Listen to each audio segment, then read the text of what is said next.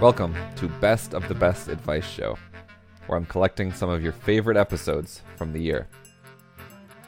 More of you had opinions about this episode than I would have ever expected. It really was kind of the breakout star of the year. After I play it, I've got a rebuttal to this advice from another listener. It's very dramatic. This is Sam Langberg and Hannah Shalou. We're currently driving to Mississippi. Hi.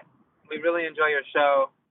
So the idea is when you load, if you have a dishwasher, when you load like the silverware tray, after each meal, when you're putting your silverware in, sort it into sections. So the forks go one side, spoons in the center, knives on the right.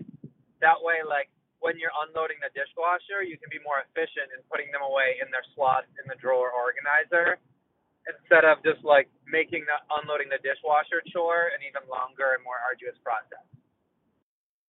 Ever since I heard this advice, I have been applying it so many times per week. We do a lot of dishes. But actually, a friend of Sam and Hannah's has a counter-argument to this advice. My name is Hannah Wolfman Arendt. I am a baker at Sonny's Pizza and a virtual class teacher of baking.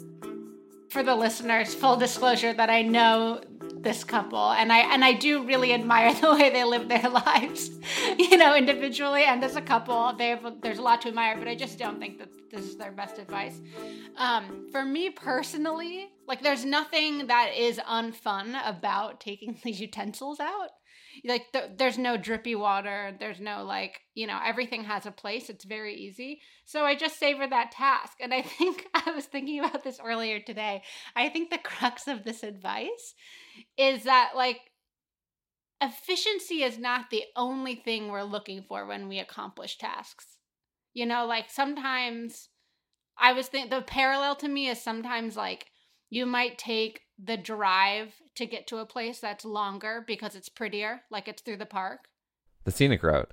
Yeah, the scenic route. I mean, that's not always going to be the most efficient, but sometimes you do something that's still a task you have to do, but you choose something that might be a labor of love over efficiency.